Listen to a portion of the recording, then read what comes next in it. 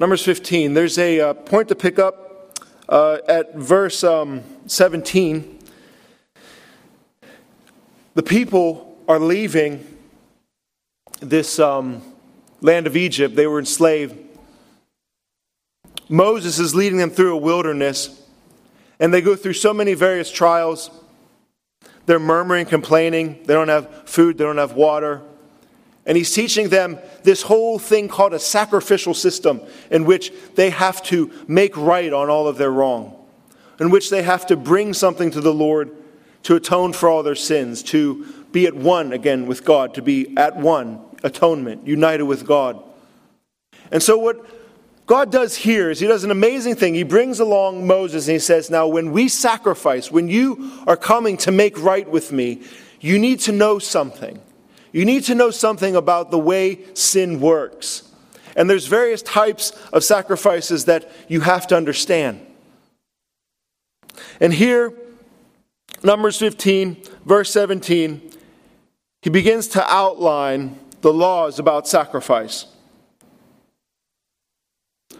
God's word says this, the Lord spoke to Moses saying, now speak to the people of Israel and say to them, when you come into the land to which I bring you, and when you eat the bread of the land, you shall present a contribution to the Lord of the first of the dough that you shall present as a loaf of contribution. That is, the first time they make their wheat and their produce, and they actually make dough and make bread, that should immediately, that first one, just given straight over to God as an honor and recognition to what he's done for them, bringing them into this land, bringing them into the provision he had for them.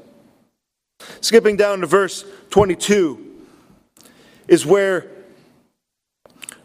God actually digresses to say, now when you have sin, you have to deal with it this way, or it will not go well with you in this land.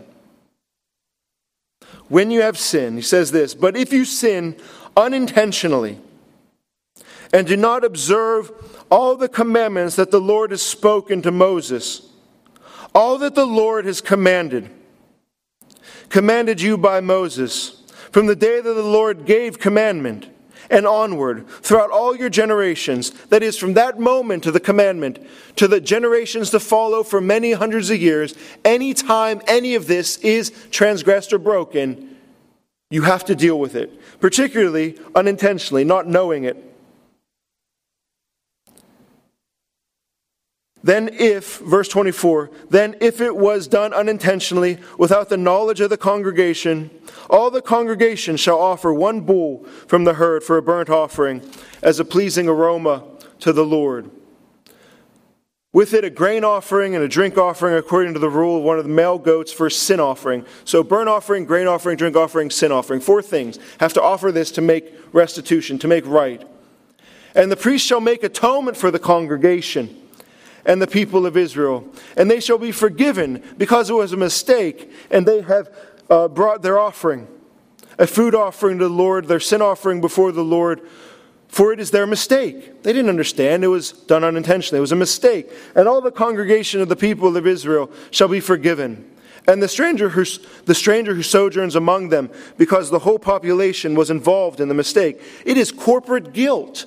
There was actually a sin they could commit in which a whole group of them corporately were culpable, were responsible. And then it transitions and speaks individually. And if one person sins unintentionally, he shall offer a female goat, a year old, for a sin offering. And the priest shall make atonement before the Lord for the person who makes a mistake unintentionally, when the sin is unintentional, to make atonement for him, and he shall be forgiven. You shall have one law for him who does anything unintentionally, for him who is a native among the people of Israel, and for the stranger who sojourns among them. Think about that. You shall have one law, whether you are native, that is, you should know God's law, his commandments, and therefore if you sin unintentionally, it's probably from being a lack of self-awareness, but even the foreigner, someone who wasn't raised up knowing the law of Moses, well, they could sin unintentionally by being having a lack of law awareness, self-awareness, or a lack of word awareness. These are how we sin unintentionally. Either way, he's saying it has to be dealt with. And now this is the petrifying verse. This is the verse that we should seriously think about, that we should all deeply consider and let meditate to our bones. Verse 30 says this, "But the person who does anything with a high hand, whether he is a native or sojourner," doesn't matter, "reviles the Lord. And the person shall be cut off from among his people, because he has despised the word of the Lord and has broken his commandments. That person shall be utterly cut off. His iniquity shall be upon him." Just register that last verse. You read the previous scenarios leading into the final, and you hear about this thing called a guilt offering and a sin offering and goats and sheep. And then at the very end, it says, "But if it's with a high hand," that's it. Where's the sacrifice? Where's the guilt offering or this thing called a sin offering? He'll be cut off. He'll just be cut off. That's scary. It's a big deal. The whole point to go into this flyover country of Numbers 15 is to say, to put it before us this morning, it's a big deal. Oftentimes, we talk about confessing our sin, and we simply just say, and rightly so, Jesus has paid for my sin. My sin is dealt with on the cross. Therefore, it's simple. I shouldn't have done that. What about Numbers 15? What if it's really a big deal? And that if we don't sense it to be a big deal, this verse makes no sense. Because some sins, like we described at the beginning, are unintentional.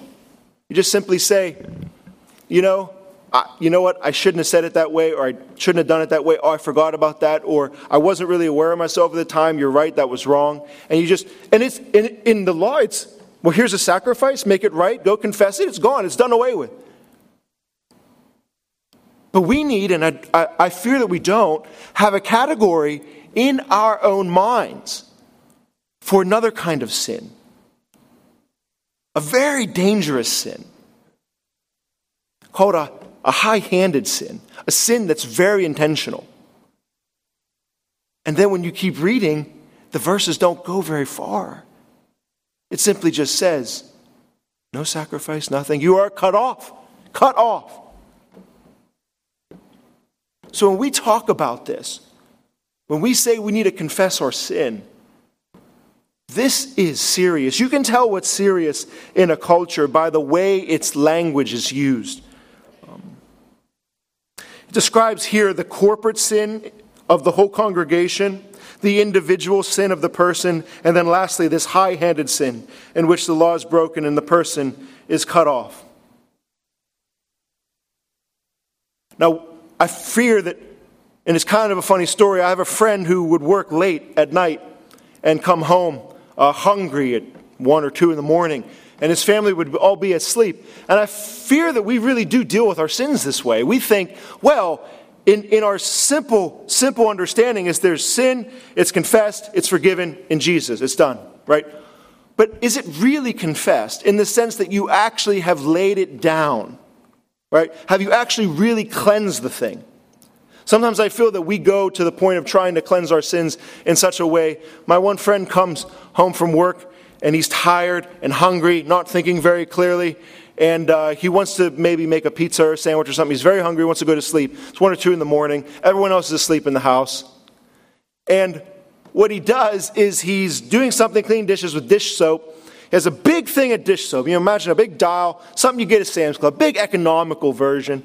And he has it and he slips. It slips out of his hand, falls on the ground. smashes, and dish soap everywhere on the floor. And that's much different than cleaning up some water. You don't just get a few paper towels and just, it's slimy and gooey, and you go at it and you get maybe this much and it just spreads everywhere. And so what does he do? What do we do with our sin? Well, he works construction. He goes out to his car, gets this caution tape. He wrapped that caution tape around the whole entire kitchen. And you think, well, that's not sufficient. He's like, oh, but there's more. He goes out and gets a big industrial fan and shoots it right at the puddle of dish soap. And he went to bed. So his parents get up, come down, and they're like, what the heck are you doing? That would only take 10 years to dry up. You have to go and clean that. It's like, but I put caution tape around it. Really, what do we do with our sin? Do we just clean the thing?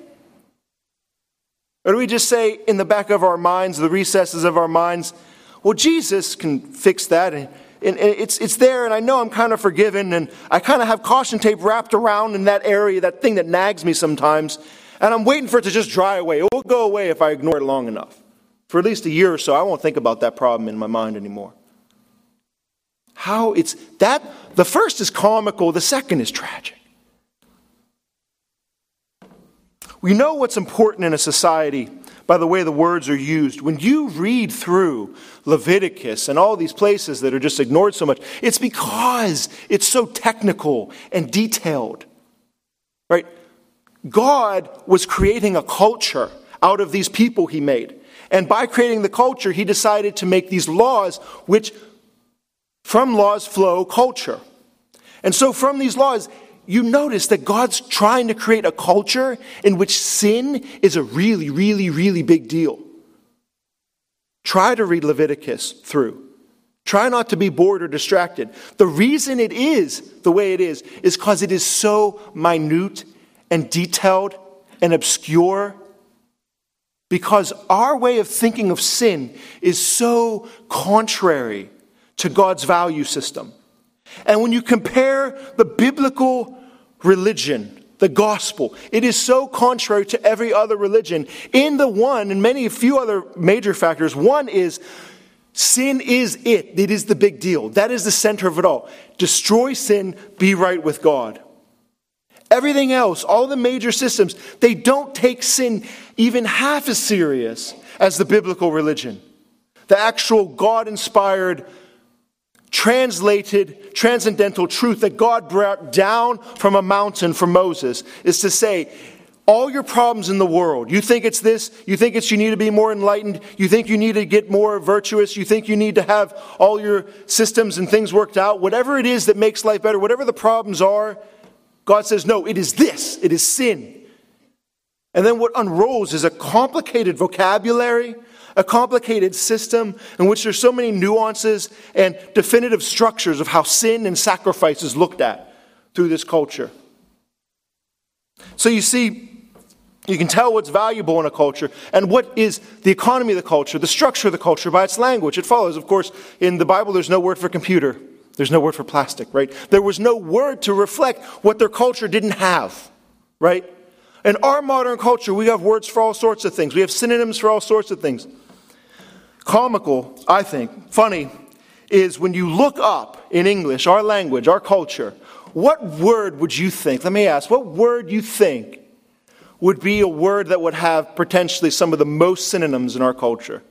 A word that is just dissected and put at from so many different angles and described in so many different ways. One concept for the Bible, one of those concepts is sin. Sin is looked at and described in so many different ways and dissected. What would be something very valuable for us, something we focus in on as a culture?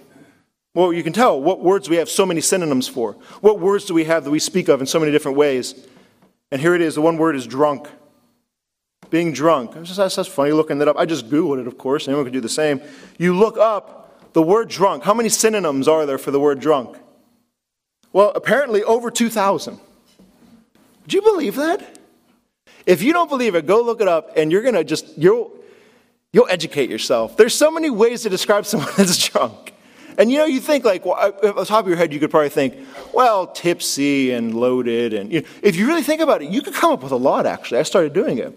Well, the list, think of it. There's tipsy, bashed, buzzed, flushed, plastered, wasted, under the influence, liquored up, totaled, tanked, sloshed. That's my favorite one. There's a lot of them, 2,000. It's amazing. That's showing you something. Benjamin Franklin, back in the 1700s, they actually had a game of this. In the bar, in the parlor, they would actually go around talking about how many different ways they could define the word drunk. I don't know, when you're writing a declaration or a constitution, this is what you do. But he actually wrote a drinker's dictionary. He just put out all these words for this thing that's so much fun and a pastime for the culture. But the principle is, this was valuable to them. This is what they had their time and energy invested in. This is what our culture thought was important, and what flowed was the language.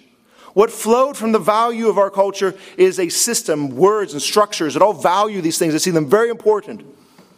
Now, when the scriptures speak about sin and sacrifice, it gets complicated because it is valuable. It's important. Sacrifices. In Leviticus, there is this thing called the burnt sacrifice. It was the most common type of sacrifice given to all the people to do in general, to find communion with God, to make right with God. The most common kind of sacrifice to make atonement, to come to the Lord and make peace with Him. And when we think of this, you and I, we confess our sins. Here's an amazing concept. There's two other sacrifices. One's called the guilt sacrifice and one called the sin sacrifice. The guilt sacrifice was some type of animal or ram that was offered. And it was offered in such a way to make restitution. That is, to pay back, to make right on something. See, confession is not the idea that we are simply just going to say it with our mouth, oh, that was wrong, and I should fix that. Well, you should fix that. That means you really have to fix that. God instituted that in the actual sacrificial system to teach the people. When you sin, and in some way you have actually wronged somebody that is actually fixable. That is, if you wrong God, you really can't fix a lot of that. That's a big problem. If you bump into someone's car, you need to go fix the car. You need to pay for the bill. That's just common sense. But when we come to the Lord, there's a sacrifice to be made for restitution. A guilt offering. And the other offering is called a sin offering, sometimes called a purification offering, is playing into the metaphor of confession for cleansing, is that when we sin, there is a spiritual way, some spiritual relation in which we truly make ourselves defiled, dirty. The sin offering was there for cleansing. It was the only sacrifice in which the animal's blood was taken into the temple and sprinkled all over the first room. That's the room where people would walk through. So the idea is that when we approach the Lord in our sin, without confession, without cleansing, it's as if we walk into God's house, which is that temple, with all our muddy boots, and we just trample all over it. We are defiling it, walking right through. We wouldn't do that with anyone else's house. But here, when we approach the Lord, that's exactly what is relayed.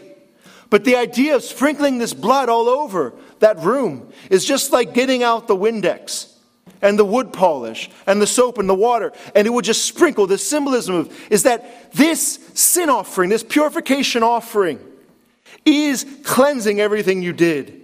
It's putting away all the dirt. It's a complicated system. Lastly, there was the peace offering in which the person would actually share a meal with God. Part of the animal was sacrificed and offered on fire to the Lord. Another part of the animal was given as a meal. The person who offered gets to eat that animal. So God has a portion and you have a portion, symbolizing that now everything's fine. Everything's clean. Come in here and sit at my dining room table. Talk with me. Commune with me. And so therefore the people were given a peace offering. It's a complicated system of a way of thinking. The way they describe sin, the English Bible's word for sin means miss the mark. But it's not just that. Sin isn't just that. It's complicated. There's synonyms. There's a word for transgression, which in the idea has the concept, of course, as crossing a line. Not just missing the mark, not just doing what you should be doing the wrong way. Trying but failing, Being human, we say, but transgression is there is a definitive line that God has given you, and you are happy to trod right across it. The first sin of them all, of course, which was more particularly described as a transgression. There is this tree. Do not eat this tree. And then he went and ate the tree. Crossed the line. Transgressed. It's another word, iniquity. English Bible uses the word iniquity. Behind that word is the concept of being twisted, being contorted, distorted. The concept of these synonyms for sin is to say, our sin has multiple effects. If your vocabulary for sin is so simple, we're not understanding the nature of these warnings in Numbers 15. The idea that sin could be iniquitous. It can twist your soul. It can contort your mind in such a way that you are bending and twisting and thinking in a abnormal way. It affects you and your culture and society that can become twisted and perverted, iniquitous. But here this morning is the concept of breaking sin down into two categories. Here is where we break it down this morning. The idea that sin could either be intentional or unintentional. That's how Moses laid it out here for the people. Your sin could either be intentional sin or unintentional sin. And there's not a lot of gray area. Now, there are places in Scripture where the people would sin intentionally, and it still could be offered to have a sacrifice. Leviticus 5 mentions if you make false vows intentionally because you're afraid maybe, or you don't testify in court because you're afraid of getting in trouble and you're just fearful, you could do that intentionally and God will still make restitution on the sacrifice.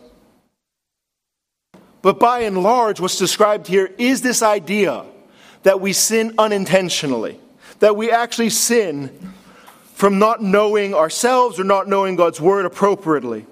And this two ways of looking at it, sinning intentionally or sinning unintentionally, with a high hand that is, a high hand lifted up, we must internalize that and take it as a very serious warning. It's so much different than if you were to say, boiling a frog in warm water.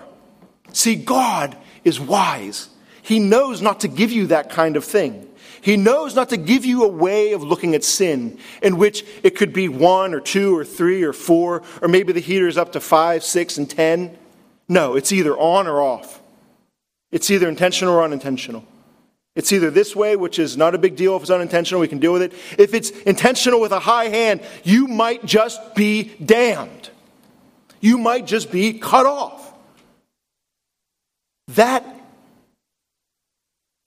is a concerning concept. It would be so much easier as a pastor just to preach something else. How many sermons have you heard on Numbers 15?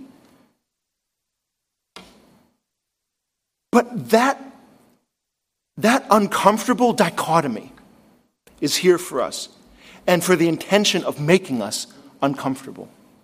Because that uncomfortability is a beautiful thing. God would not give us 1, 2, 3, and 4 in different stages of you're here in your sin, then you're here in your sin, then you're here in your sin, and then you've backslidden, you've fallen away, you actually are damned. Right? No, it's simple as this. Did you do it on purpose? With a high hand? Did you do it by accident? If you did anything intentionally, be very, very scared. That's what God would say to us who loves us. Not giving us that option to take the frog in the warm water, being comfortable with our sin and comfortable with our sin. He knows that if He were to give us an inch in this, we would take a mile. If He were to say, well, you did it intentionally, you went to that website kind of intentionally, you said that thing and you had the words in your mind, and then you rambled it off and you said it out loud, and you thought about it and you knew what you were going to say, and you knew the implications of what was going to happen if you said it, and you still said it anyway, and then you said, oh, I don't have a filter. No. That's called an intentional sin. And if that intentional sin was done with a high hand, that is, knowing this is contrary to God and rebelling against him, you could be damned. You could be cut off. This is the warning of Scripture.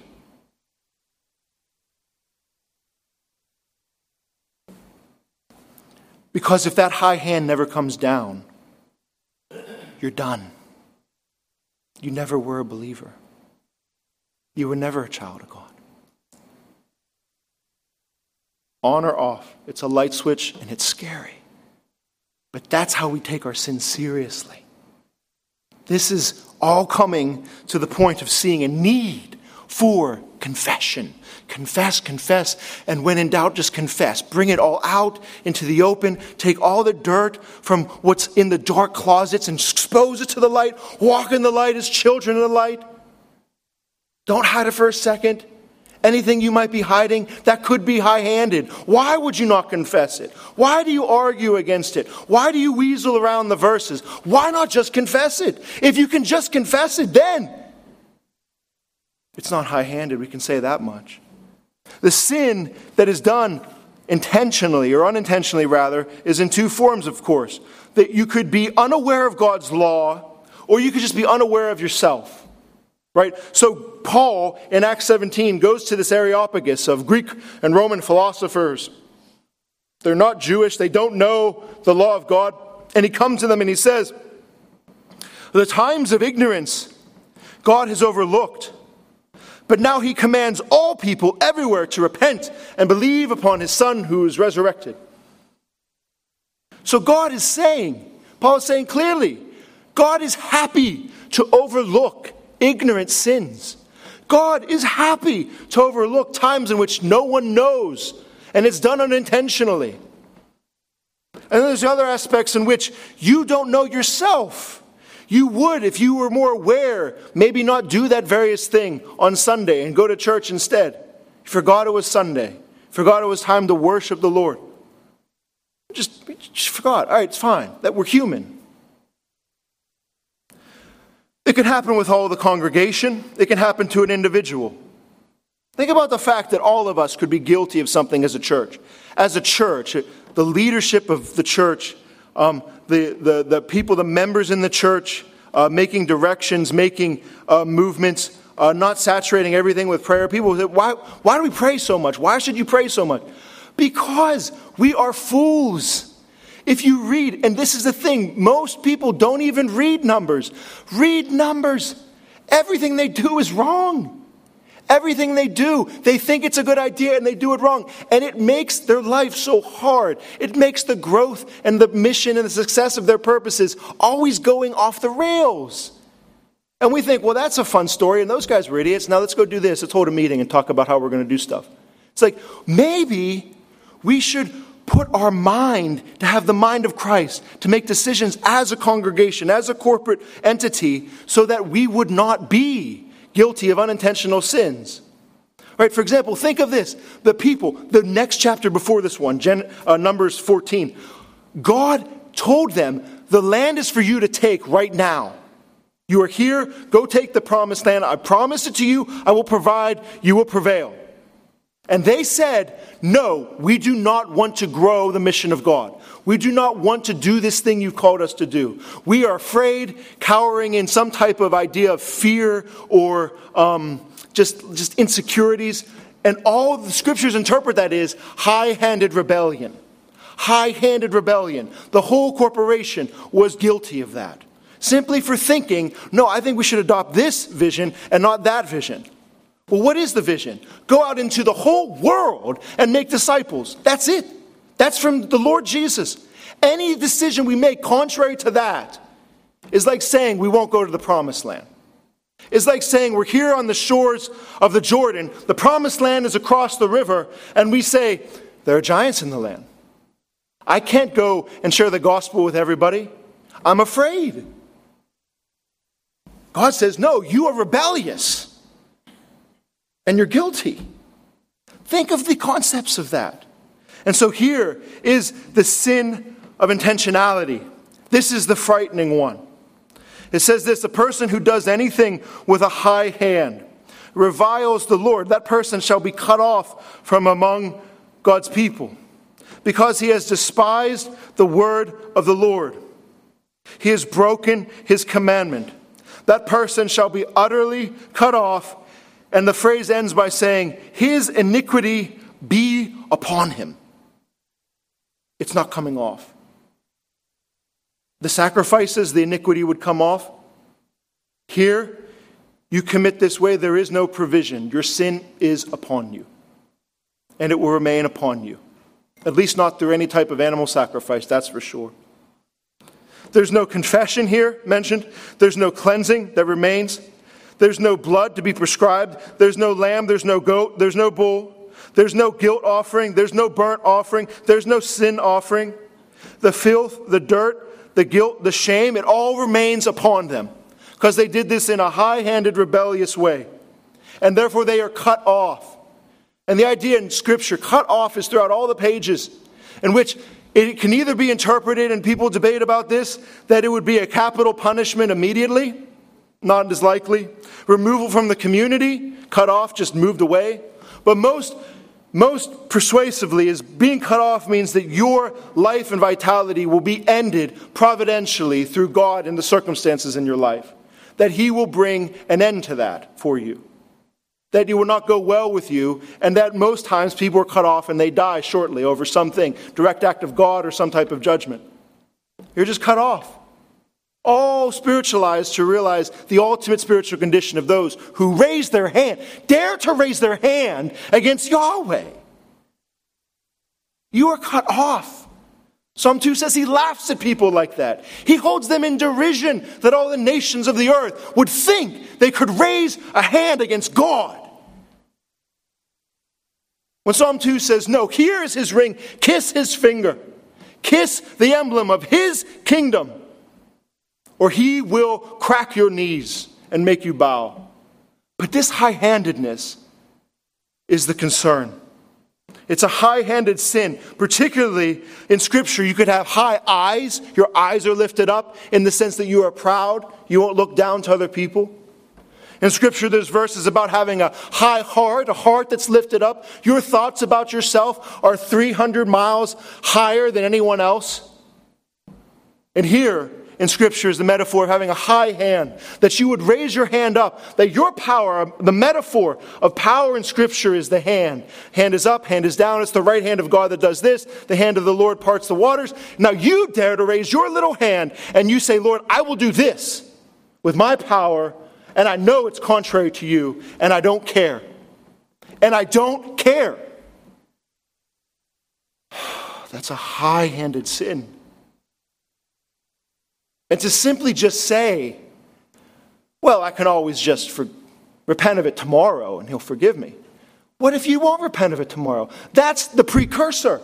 Of course, God's mercy stands. But what if your hand doesn't come down? What if that moment, that blip in the screen where you had this tremendous hubris and pride to knowingly do something that you said, I know I shouldn't do this, and I'm going to do it, and I'm just going to look for forgiveness later. What if you can't repent later? What if you aren't soft later? What if your hand still remains lifted later? What if there is nothing for you later? What if God cut you off? Every sin is that important. God would not give us multiple options, intentional or unintentional. If it's intentional, take it seriously immediately. Immediately. Because you are not promised tomorrow. Intentional sins and unintentional sins. There's a sin that remains. No sacrifice. No sacrifice for sin at all. Anytime we know that something is contrary to God, we have to confess it. God is not obligated to show us mercy. All of this message preps us to really love Jesus. I mean really love Jesus. Remember, we always presume, well, Jesus, the Gospels, it's always forgiveness, forgiveness, forgiveness. The next sermon, when I come back, the prodigal son. That son comes to the father lifts up his skirt and runs. He's that forgiving and gracious. But we must never, ever presume that that parable should just be taken lightly. Because the fundamental truth of this verse in Numbers 15 is God's mercy is not required because it is mercy. If he owed you mercy, it wouldn't be mercy. There's no point in which God has to say, well, now that you rebelled against me, you're opposed to me and my kingdom, you are an enemy behind the lines. You are in the nation of Israel and you're opposed to the whole system. Therefore, I must show you mercy more. No, God is allowed to cut out. God is allowed. We can never presume upon that mercy in any bit. How many of your sins are intentional? Think through that. How many of your sins are intentional? And this is where the depths of our souls become complicated. Well, I kind of knew better, but I really wasn't in the right mind, and I was hungry that time, or I was tired that time. And we are complicated. We are complicated beings. And there are some points in the day where I would be in no way to entertain any sin or say anything contrary with my mind. But if earlier in that day I haven't had my mind fixed upon the Lord at all, I've been irritated at home, I've been pressed at work, later that night, do you see how that works? Do you see how that works?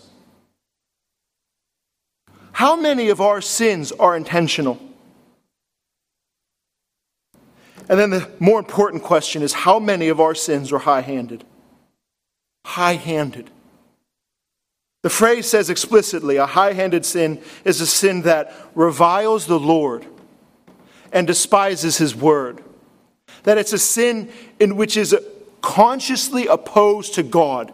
To say, I know this is contrary to God, and I am angry at God. I am resisting him knowingly. I am snubbing my thumb in his nose. I am trying to get at him. I am irritated with him, and I am giving him this rebellion. In a deep, dark valley, people can go there. And that is a dangerous place to be. In closing, J. Scar is a biblical scholar, actually, a covenant seminary, which is a seminary actually of the church that we are, the PCA denomination, the seminary there. He has broken down a few things, and this is the gospel. Let this hit you with all the force of the love of Christ, but understanding there is no presumption upon his mercy. He breaks down this and says that as he sees this, and he sees other instances of this in Scripture, there are 7 times in which the people commit this kind of sin. A very intentional, high-handed, rebellious sin. I'll list them and you can look them up later in your own convenience. But his perspective is this. There's Exodus 32, where of course they make the golden calf. And it's a high rebellious sin. Numbers 11, all they did was just keep complaining.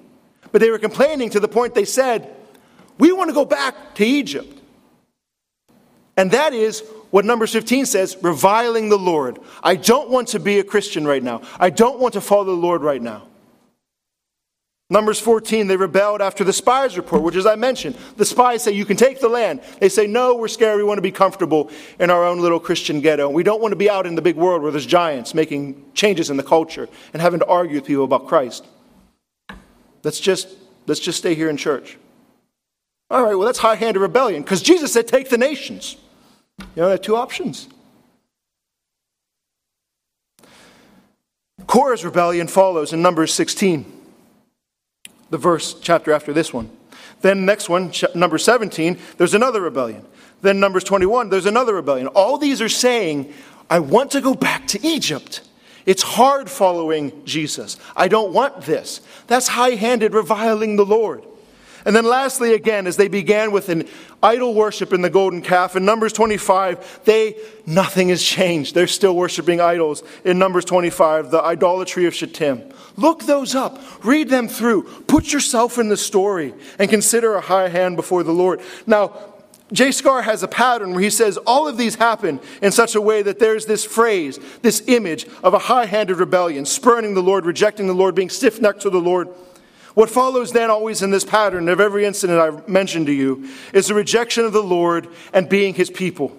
And then what return usually is God rejects his people and says, I don't want you anymore, be gone. And then what happens is usually a consequence in which it's just not as though the sin is just dealt with, but there's consequences of the sin in the real world they live in. Lots of people die. There's plagues, there's famines, there's venomous snakes. Bad things happen as a result of their sin. And what lastly will happen, the reason the scriptures continue, the reason Christ came, is because always God stops. And there's some unexpected, abnormal, bizarre mediation. What I mean by being abnormal, bizarre, is that it's not normal, right? So normally if you sin, you go offer a burnt offering and you offer a goat and it's dealt with. But see, these stories are pressing the boundaries of God's mercy. And there is no provision at that moment. There is no law prescribed. There is no sacrifice to be given. It's over. God cuts them out. But he never does. Every iteration of this high-handedness and rebellion pushes the goalpost down further just to say, what is it? What are the limits of his mercy? Always in these incidents, what happens is no particular sacrifice or pre-planned process for getting rid of this sin, but Moses falls on his face and just prays. Or Aaron goes out and does some particular sacrifice that God gives him to do just at that time, but it's not prescribed.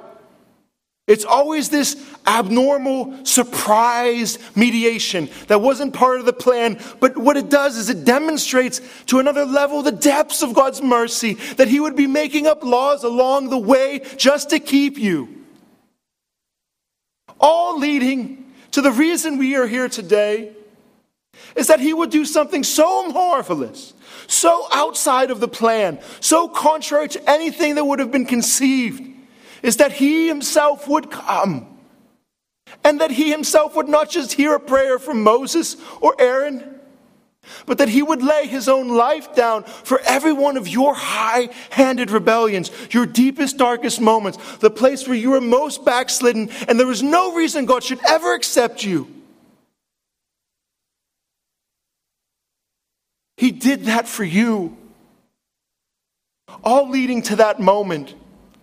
So that if you ever feel or fear, have I been high-handed to the Lord? Is there a place in Numbers 15 where I be cut off at this point, where it's finally come to the end, where I've sinned that sin the final time and I don't care anymore? I'm going to go into that sin. My parents raised me in the Lord to fear the Lord. I know what's right. I know what's wrong. I want to do wrong. I want to do wrong. I keep doing wrong. I'm just going to go do wrong now. That is being cut off. That is God giving your mind, your soul, over to the desires of which you constantly entertain. The beautiful gospel this morning is, even though there's no law, no prescription, no recipe, no sacrifice that can be offered, he gave you his own son.